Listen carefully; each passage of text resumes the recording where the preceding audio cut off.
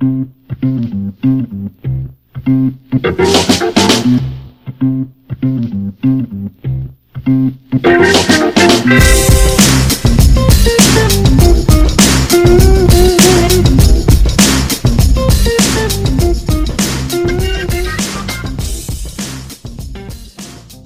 hummingbirds, as I call all of you caring for animals and making a difference every day. Welcome to the Animal Care and Welfare podcast, iBuzz, where we combine the science and practice of animal welfare in a fun and engaging way, where we answer questions, find solutions, discuss tools, and achieve results, all for happy animals and people. I'm your host, Sabrina Brando, and this podcast is brought to you by Animal Concepts and the Practical Animal Welfare Science membership experience. Let's buzz! Welcome to another episode of iBuzz, and today I'm honored to have Professor Emeritus and Zoo Director Emeritus Terry Maple, who is an American behavioral research scientist, a well-known research scientist in the zoo community, and also a wildlife conservationist. Thank you so much for being with us today, Terry. I'm happy to be here. Wonderful. So, this podcast is listened to by animal care professionals, veterinarians, zoo directors, and for those, and I think there's going to be, very few, but, also students who are coming into this field. Perhaps could you do an introduction to yourself? Well, I've been around for a while. I got my PhD at the University of California, Davis, in psychobiology. And during the early years, I worked in a laboratory operated by a Harlow disciple. And I did a lot of monkey research at the California Primate Research Center. It was behavioral research about social and emotional behavior. And as I was working with these animals, I became a little bit of a specialist on abnormal behavior. We used to call it abnormal behavior or psychopathology. And what I found interesting was as I went around in California, and I always had an interest in zoos. I grew up in San Diego, but I had a zoo there that was pretty spectacular. And when I would go to a zoo, I would see monkeys that reminded me of the crazy monkeys that we were studying at the Primate Center. And I began to realize that zoo people did not completely understand what they were dealing with. And a lot of them did not realize they were creating these animals with isolation and deprivation, which is all being studied by primatologists, but not necessarily shared with zoo people. So I started becoming a bridge from the basic research community to the zoo community. And when I took my first job at Emory University in 1975, I began to work at the Yerkes Primate Center and the Atlanta Zoo, which at that time had orangutans and gorillas, and only one gorilla at that time, Willie B. But they had aspirations. Unfortunately, the zoo was not well funded. It was a bit of a mess, and it only got worse as I was working in the area.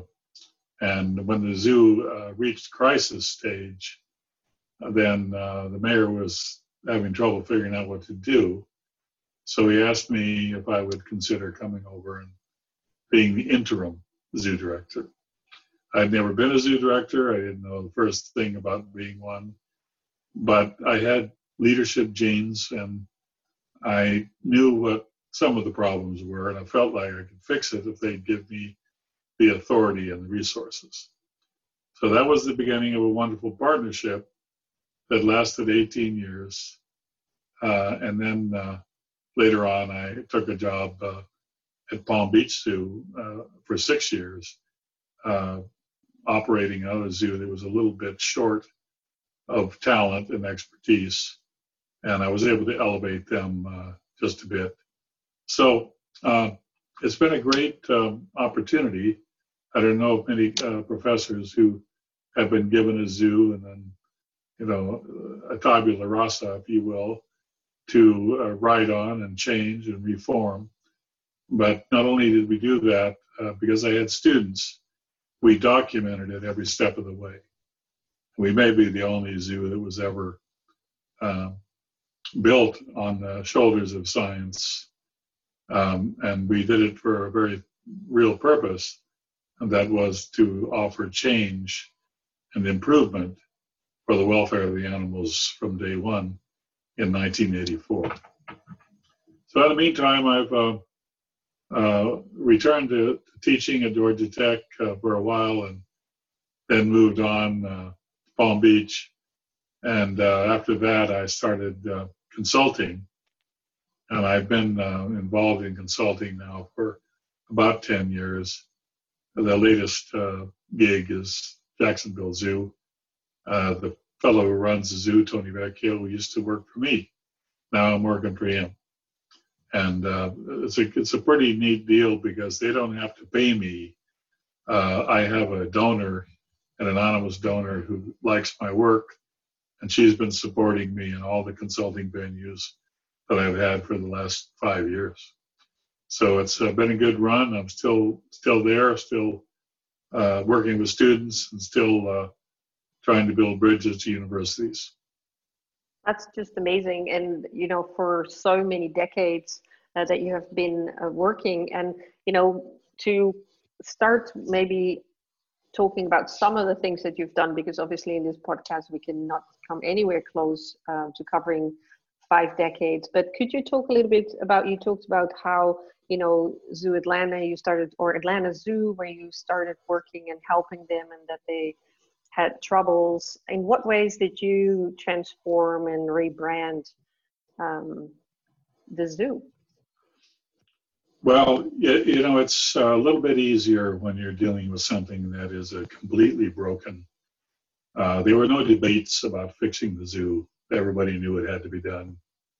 We just had to create a plan and offer the leadership and then obtain the resources. Took a lot of fundraising, some government involvement. But the government essentially gave up the zoo to the private sector. So we were the first AZA zoo to privatize. And it worked really well for us.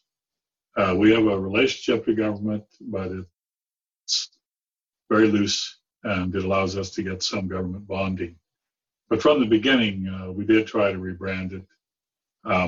We came up with the idea of Zoo Atlanta because there were a lot of zoos that I had seen in Europe.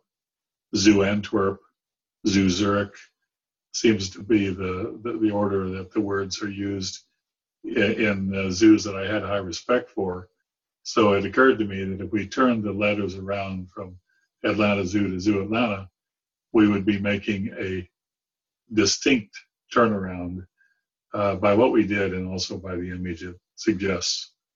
It actually worked well for us. Recently, Miami changed their name to Zoo Miami.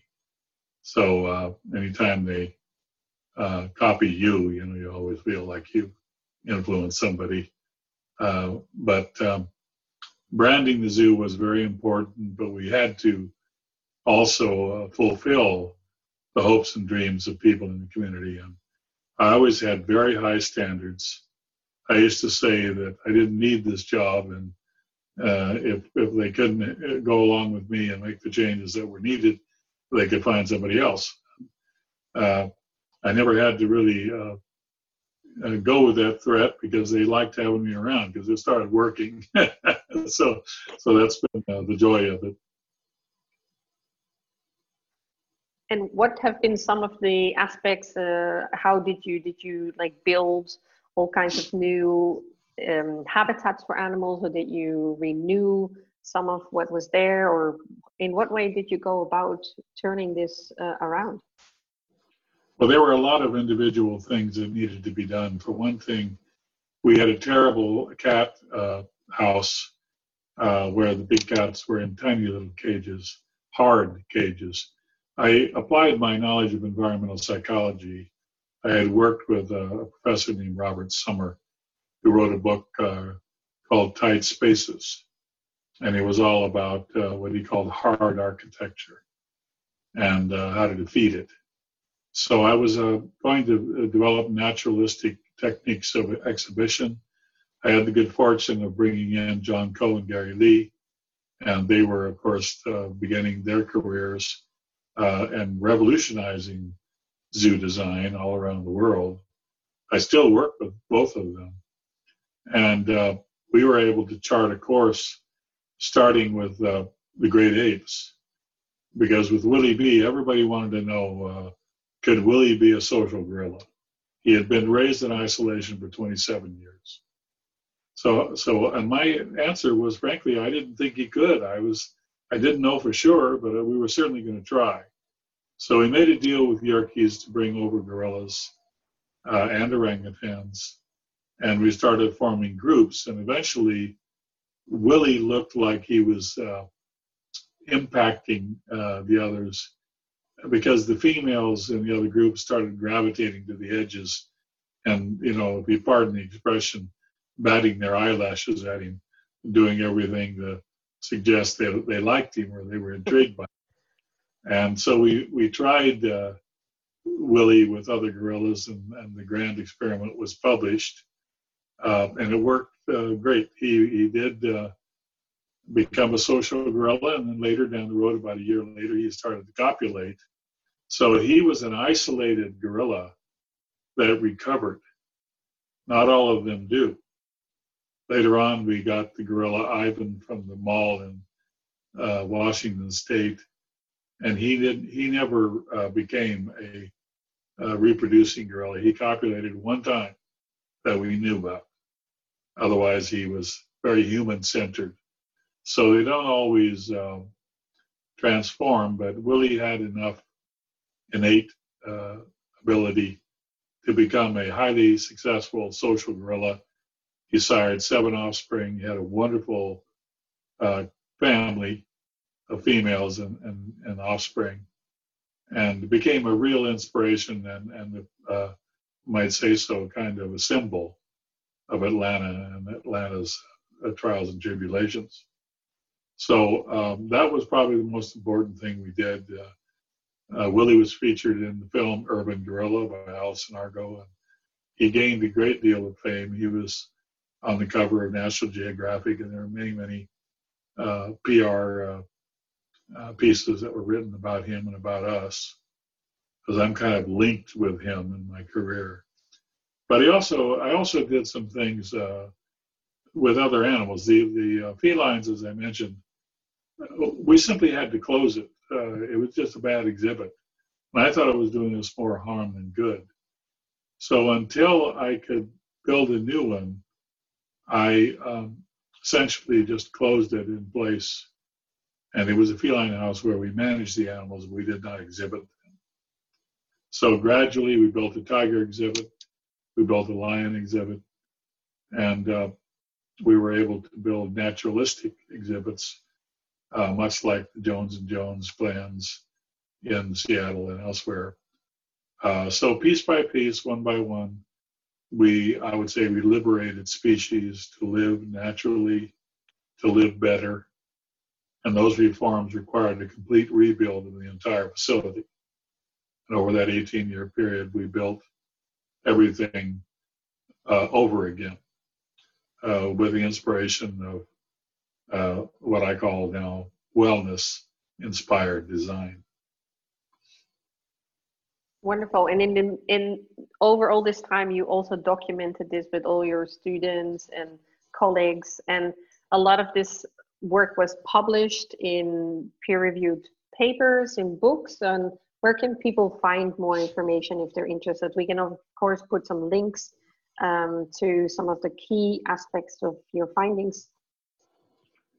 Well, I've reviewed the findings in a number of different places. I wrote the book Professor in the Zoo when I first went to Jacksonville, and I wanted to describe how I approached zoo management from the unique perspective of a professor rather than a business person.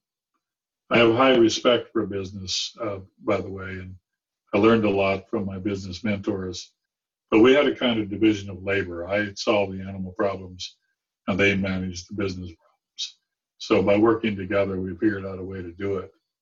But I had almost complete autonomy in animal decisions. So that process was described in Professor.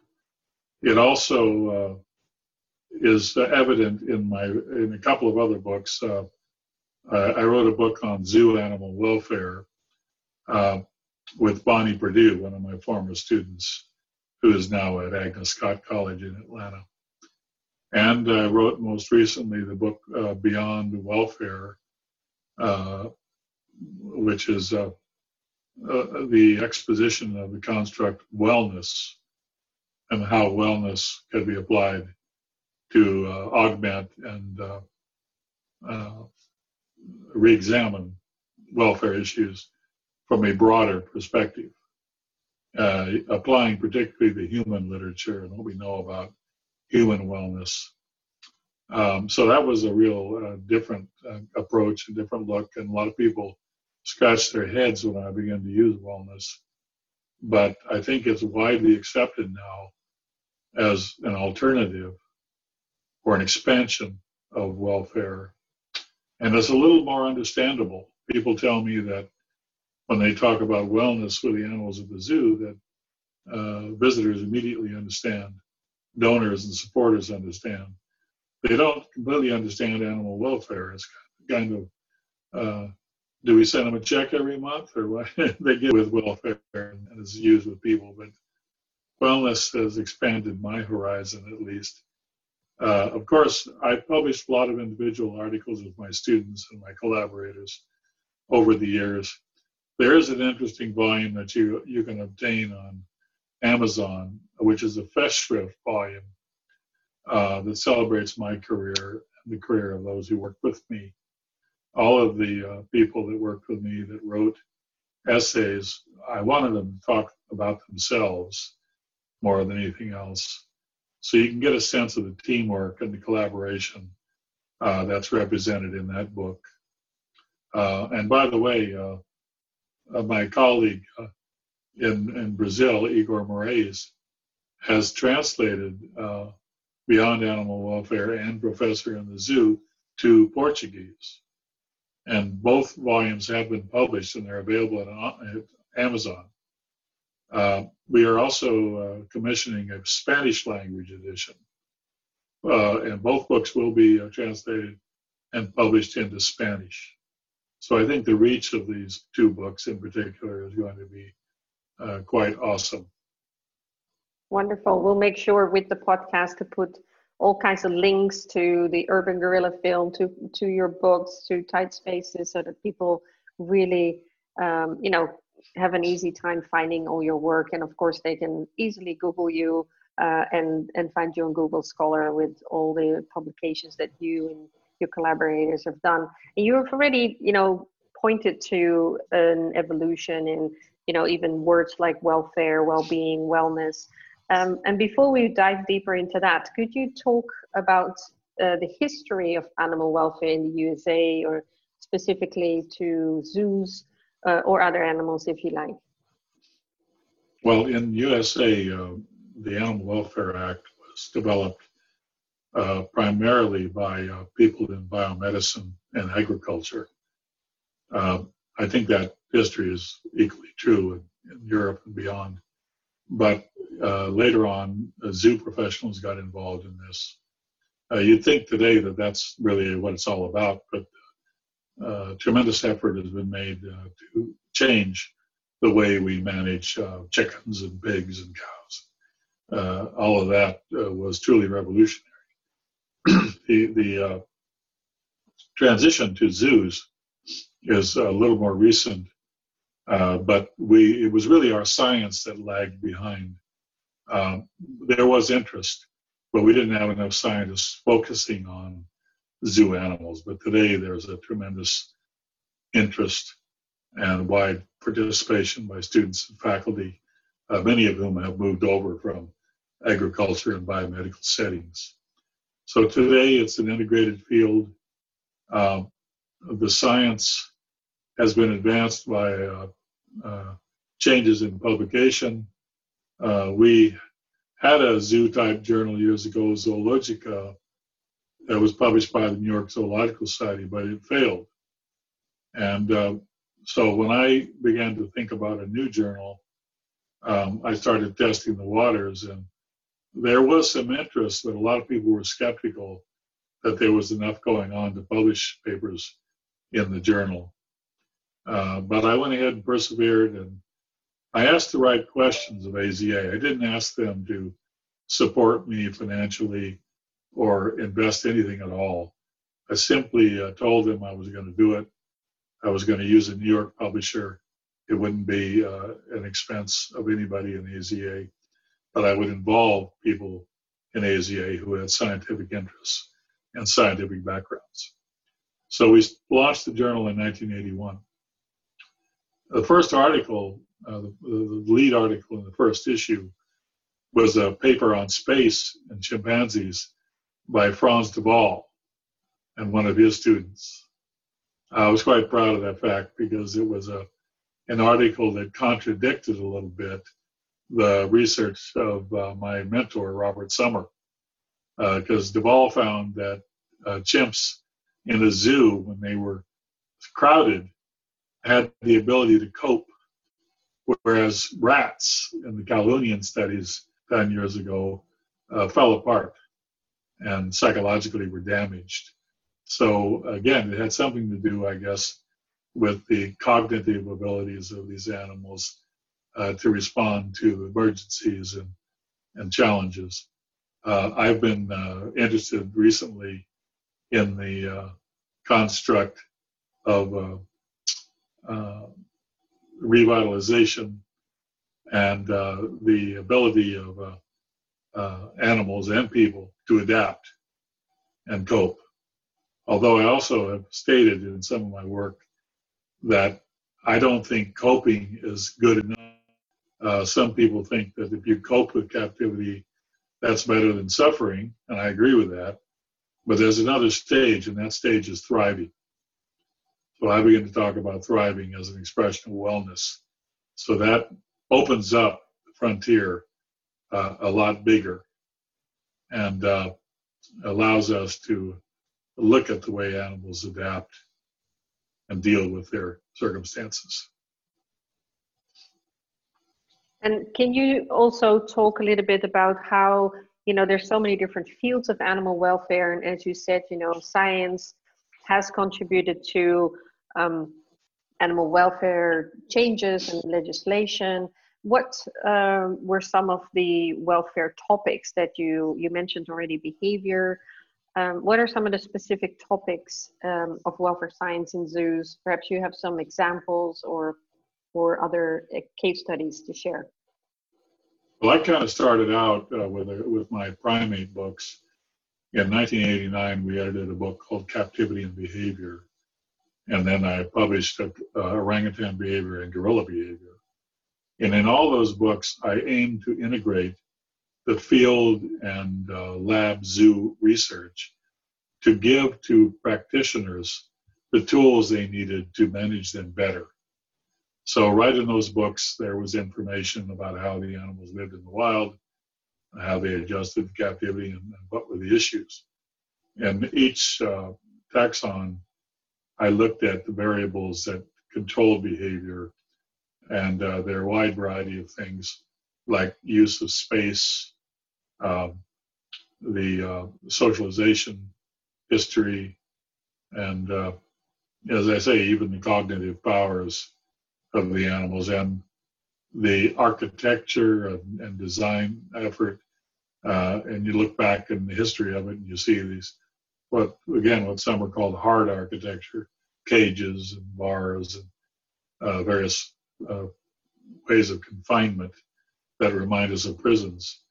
Whereas in the naturalistic approach, you give the animals a lot more space, better space, and you create a lush, comfortable environment for them, and they do better. They also are allowed to form social groups. You want to do that so that they are properly socialized. All of this was revolutionary back in the old days. My colleague Ben Beck and I served on a number of committees together. And one of the things that we were working on in the old days was to try to keep gorillas from being separated from their mothers, because the conventional wisdom in zoos was the animals died from neglect, so they would remove them and hand rear them. When you hand rear them, they're not going to get the best socialization. So we argued convincingly and won that argument, so that almost every zoo now leave the babies with their mothers sufficiently long time to give them a chance, and then each successive generation is socialized enough to where the problem of neglect and abuse does not appear. So this is another way in which the primate work and the human work kind of coincide. Yes, and I think it's so important, as you say, doing the science and then seeing how that science can be applied, how it, enters the best practice guidelines that we have for the animals in our care. So there's so many, just like AZA and EASA and many other zoo associations today have these guidelines that are also full of science and, how to apply that. And you've been involved in EASA and with EASA and other zoo associations for many years in different capacities. And you had also a presidency time with AZA, and really, highlighting the importance of establishing relationships between zoos and local universities. Can you please talk a little bit to that? Well, I was the last president of AZA in the 20th century. And in fact, they don't have presidents now. They have chairs of the board elected by the membership. And I prioritized science and some other things. One of the things I did was introduce a diversity idea, which we had practiced well in Atlanta. And it is now a big issue with AZA. But I put that plank in 1999. So I should mention also that Heidegger said something very interesting about the issue of science. He said science is always last in the zoological garden, the last for support, the last priority, and for many zoos it was ignored entirely. But it turns out that the key to animal welfare is science.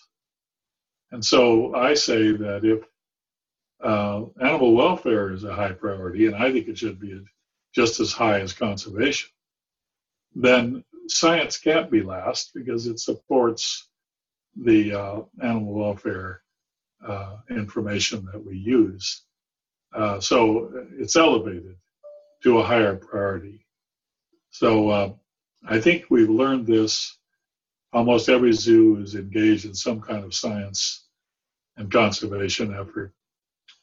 But the ones that are really advanced and they're publishing in competitive journals, they're allowing their scientists free rein to do research rather than just manage the collection. Those are fewer and farther between. Yes, and I think, a lot of us who are in animal welfare science, we often, when you look at the publications and where they come from, it's as we say, almost like the usual suspects, as in, the more, whether it's Chester Zoo or Lincoln Park or Brookfield or Zoo Atlanta or San Francisco, there's like so many of these hubs around the world that it looks like a lot of the welfare science seems to come out of various research centers or Detroit Zoo.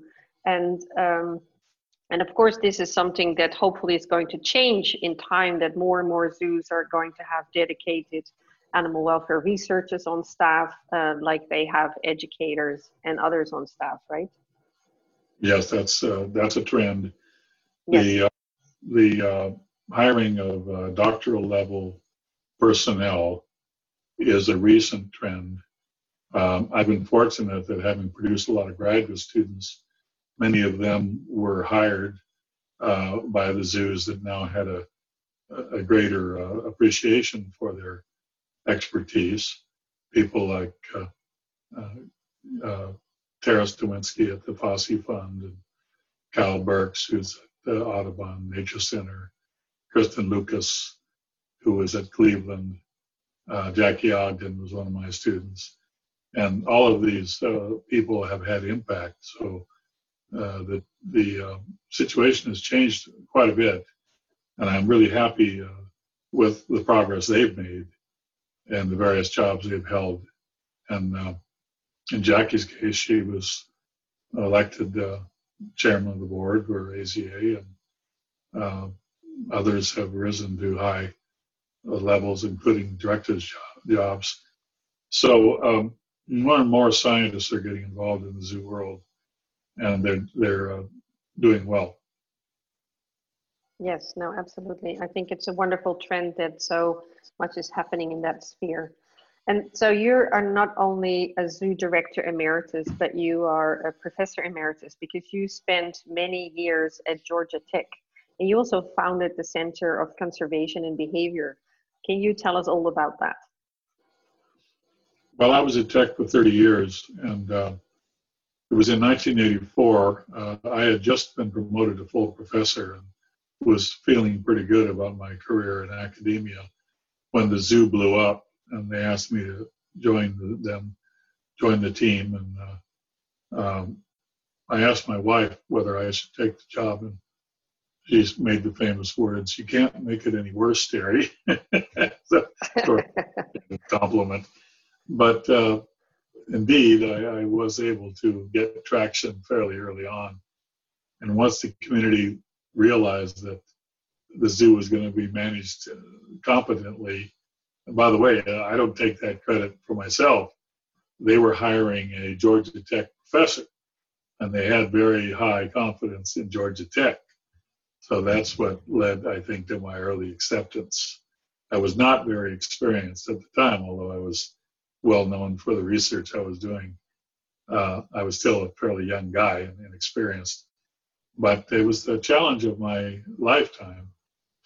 And I appreciated the opportunity, really, even though day by day it was pretty painful. We had to overcome a lot of obstacles and a lot of personnel issues. Later.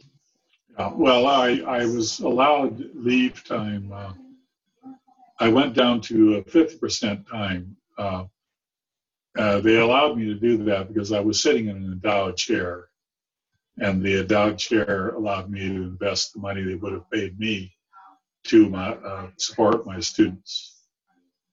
So with that in mind, the university was very supportive of my involvement with zoo leadership. They got a lot of good publicity out of it. I identified new resources for students and for research, and we were very, very productive. So my academic career never faltered. It was a wonderful partnership from the very beginning. And I think I proved that it could work. But it was not easy. I had two demanding full-time jobs. I had to be as competitive as any other professor with half the time to spend at it. But I thought it worked real well for me, and I was, like I say, happy for the opportunity to do something unique. And we had more opportunities for these students because of my leadership. I could open the doors for them. And I think the record shows, if you look back and see what we've done, you can see how it worked extremely well. There aren't a lot of zoos that from the very beginning of their reform were scientifically based. Closest thing I could come to would be the zoo in Germany, Leipzig, which unfortunately lost two of their lead scientists.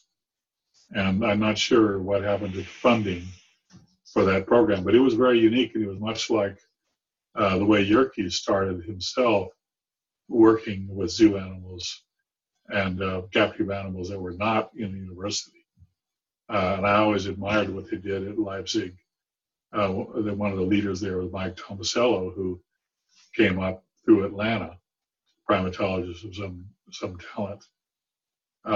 So Zoo Atlanta was a very small zoo with a very small budget, but because we shared talent with the university and we had students who, frankly, worked cheap, we were able to do a lot more than most zoos. Recent study has shown that Zoo Atlanta is the sixth most productive by publications of any zoo in the world. So that's pretty amazing for a zoo that started out as a pariah and became respected because of its science.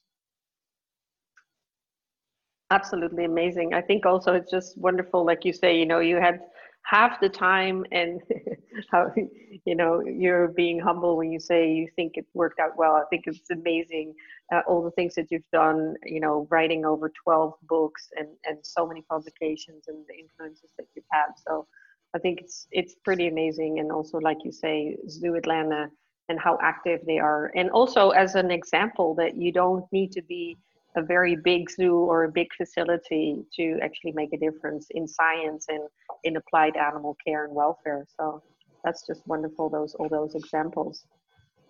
I used to tell my staff, and I said this to the people at Palm Beach when I went there also, you don't have to be big to be great. You just have to be great. Yes. And the way you become great is you're smart. And I really learned that from the Ford Motor Company. They were one of our chief sponsors, and they were always telling me, we're not the biggest automaker, but we think we're the best automaker. Right. They gave us a tremendous amount of support in Atlanta, and they're still helping. And so that's been a wonderful partnership also with the private sector. Beautiful. You have done so many different things. You were also the founding editor of the scientific journal Zoo Biology. And can you tell us more about that journal for people who are not familiar with it? Well, Zoo Biology now has been operating, I think, for 37 continuous years, something like that. It's hard to believe. Because there were skeptics, some people who didn't think we'd be able to succeed. But one of the things I did, because of my connections to biomedicine, I recruited papers from primate centers and laboratories that worked on problems that applied to zoos. I didn't just wait for the zoo material to come. And by soliciting material, special issues and other things, I was able to build the journal at a time when the submissions were low. But I always thought that the journal itself would improve the environment for science, that they would literally generate papers by its very existence. And indeed, I think it has. All the editors, there have been 4 editors now, added a little bit to it. I spent 7.5 years as chief editor. Don Lindbergh followed me. He spent 10 years, and Don's a very talented person and did many great things for the journal. Right now, as you know, Jason Waters is the editor. So the journal goes around to different places to be edited by different experts. Now, I just wrote a paper for publication about my experience working with talented women. When I started in the business, women were not in high leadership positions in zoos. This has dramatically changed, and the secret of my success is all the talented women who worked with me. It's kind of an amazing thing. But unfortunately, there has yet to be a woman editor of Zoo Biology. So I'm going to send out to Clarion with this podcast. I'm hoping the next editor will be a woman. There are a lot of talented women, including my former students. But frankly, many of them have told me they were so busy with their careers, they didn't want to get distracted by editing a journal. But in academia, that's really not the way things work. The best scientists almost have to be editors of journals. That's how you keep the science going. And I'm hoping one of them will see the light. And I'm hoping the current leaders in the zoo biology management team will see fit to examine women candidates. You can never say, well, it has to be a woman, but there are plenty of candidates. If they'll show an interest, I think it would be a good thing in this era of diversity to see a woman leader. Wonderful. We'll make sure that announcement comes through clear. And yeah, there are many very talented women out there doing welfare research. So yeah, absolutely. That would be lovely to see happening. So you have written a lot about great apes. I remember myself buying the book that you wrote together with others on great apes and humans, the ethics of coexistence. Can you Yes. talk a little bit more about the great ape research that you have done at the zoo? Well, I got lucky when I was hired by Emory University in 1975. They had 100 applicants for that job. There have never been a lot of animal behavior positions, but this is one of the very best positions because it gave me access to the largest collection of great apes in the world. And of course, I had been the champion of Robert Yerkes, had followed his career and realized that there were a lot of parallels between his and mine. He worked with only one gorilla, the gorilla Congo, who was owned by a person in Jacksonville, interesting. And he was living at Ringling Brothers in Florida. And as I said, I didn't mean to say that. Congo was a female. Oh, sorry about that. Anyway, Congo was the animal he looked at for mentation, the cognitive abilities of the animal. And he studied an orangutan who was owned by a private citizen who had been one of his students at Harvard, G.B. Hamilton, who was actually a psychiatrist. And he was living in Montecito, California, on a large estate with a captive orangutan that he brought in. So Yerkes studied that animal. And of course, he did have quite a bit of experience with chimps. And he worked with Madame Arbroux's collection in Cuba, and later on built a primate center comprised of great apes. And that was later moved to Atlanta at Emory. So there it was, I was able to walk right in the door and figure out a way to work with these great creatures. I had always been fascinated by gorillas in particular. So the challenge was there because there had not been a lot of integrated comparative research. But we wanted to know how chimps were similar to gorillas and orangutans and how they were different.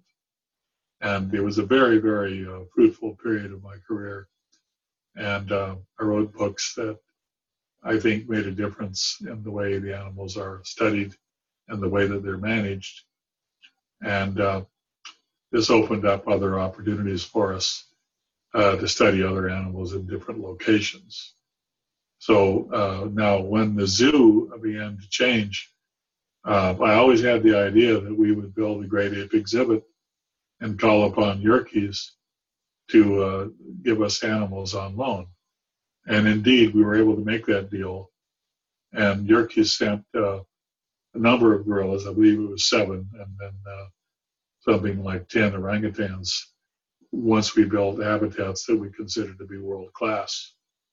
And Yerkes was happy to have the animals there. They were living better at the zoo than they were at the primate center, frankly. So it was a partnership between Yerkes and the zoo. And that was a very important partnership because it opened up a lot of scientific doors in endocrinology and other fields, not just behavior. And we began to work together to find out more and more things about infertility and other things. Down the line, we decided to do something on ethics, which had never been done before. Ben Beck and I and Mike Hutchins collaborated on this project. And we went to Smithsonian for support for the book we wanted to plan. And we had a conference which became Ethics on the Ark. Ethics on the Ark had been a very, very successful book. And we were happy with it to the extent that there were other things that needed to be said. So we had a chance to do another book, which was the coexistence book. And in both cases, there was a lot of evaluation of criticism and a lot of bridge building between the various factions. And when we did the conference, one of the things that I contributed to it, because Zoo Atlanta was the host, Brian Norton was my colleague at Georgia Tech who got involved with this. He's an environmental ethicist. And I told Brian, I said, I don't want to have a bunch of grandstanding critics, unfurling banners and climbing around downtown and having press conferences. I want this to be a scholarly meeting, a civil meeting, and an opportunity to dialogue and compromise. So let's invite only highly responsible animal welfare critics. And that left out groups like PETA. And so we picked scholars who had a history of writing about these things. And Brian knew all of these people because of his background in ethics. And I think that was the key to a really good conference. And we were able to keep this partnership going for a while. And it opened up some eyes. I think it advanced the issue of animal welfare from a totally scientific point of view.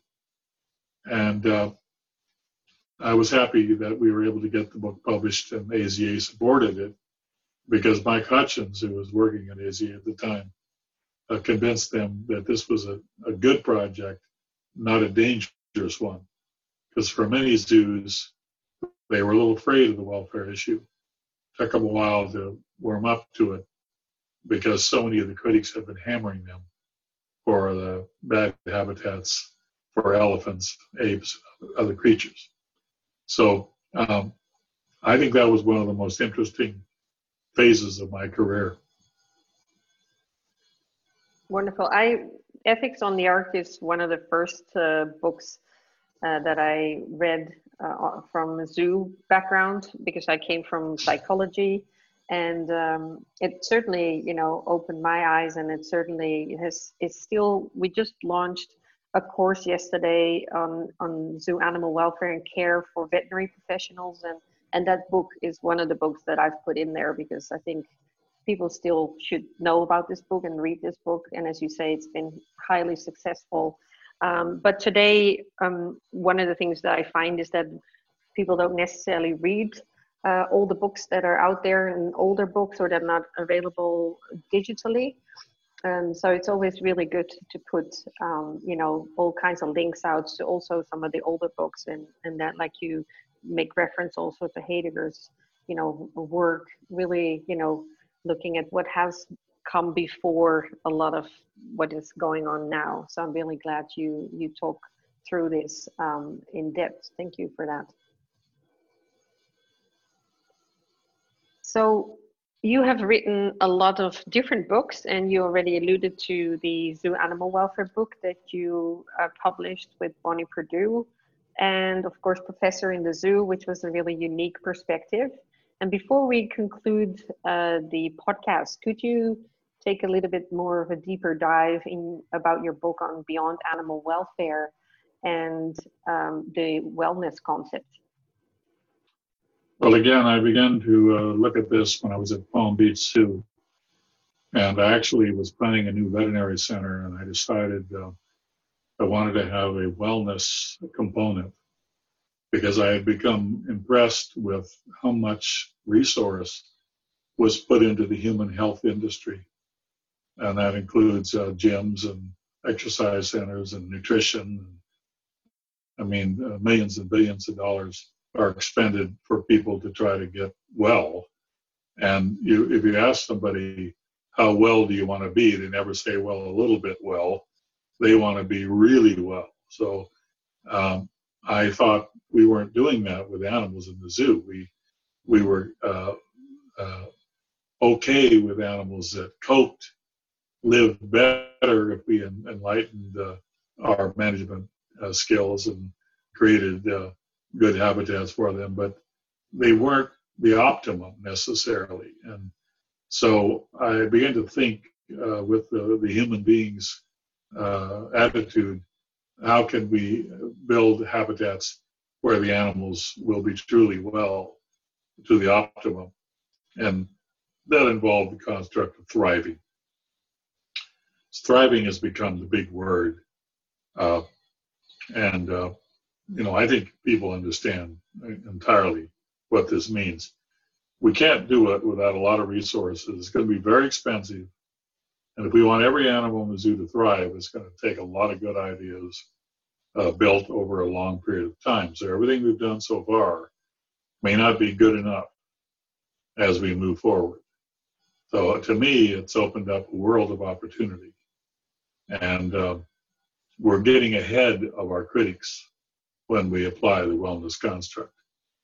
I also used in the last chapter of that book some ideas from well building certification, which is a new field.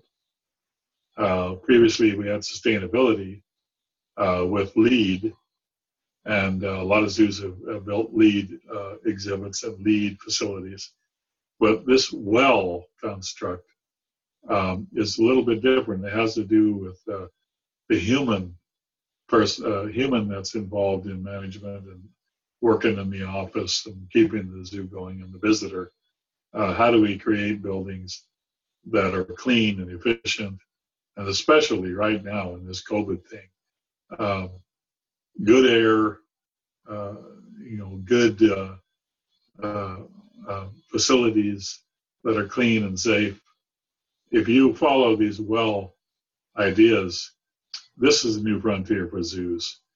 There has not yet been, as far as I know, a well-certified building in a zoo, not yet.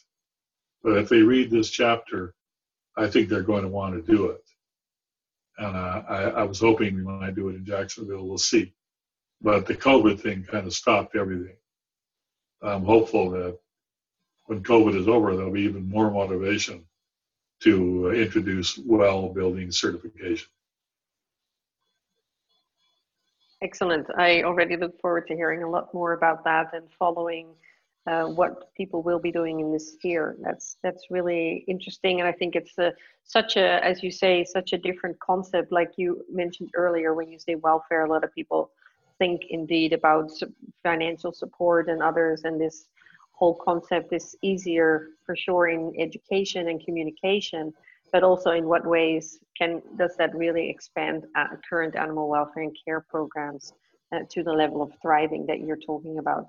And of course, in the decades and decades of your work in zoos and research, and of course, working in different programs, before we conclude, do you have any fun animal stories? We all love good stories that you could share with us, or like an inspiration for animal care professionals.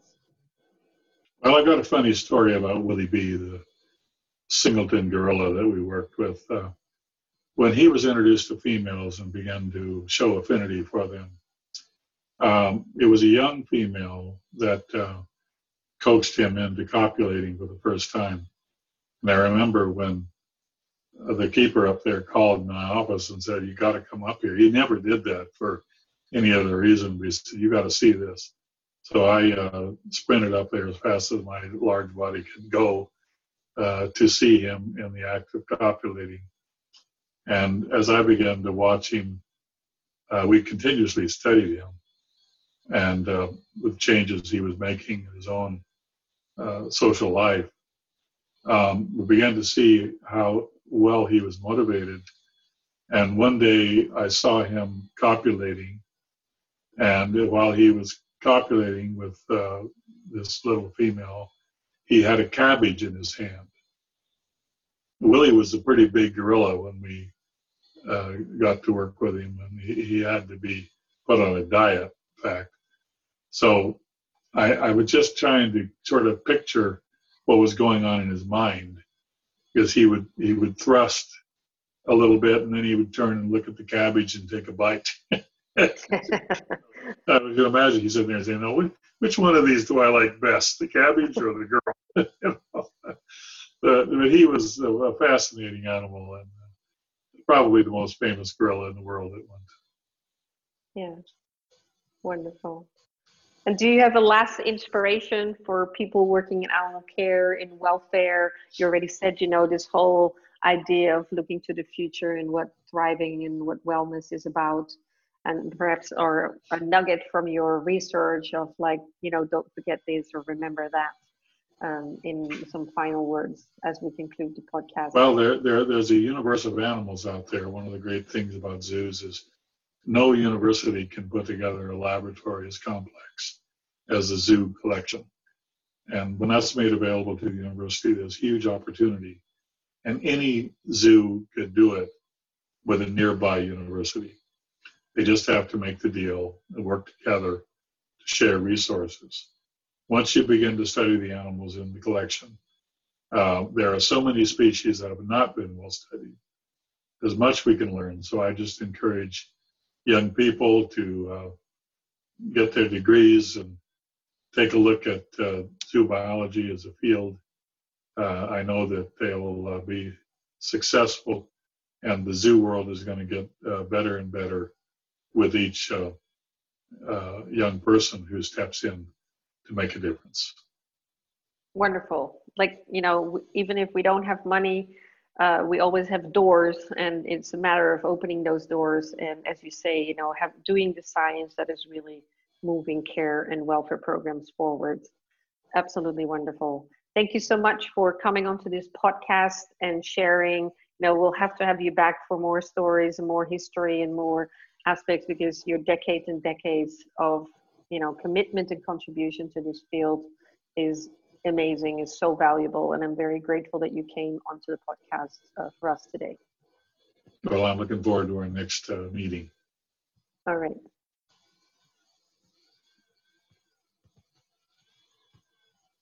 Already the end of the podcast.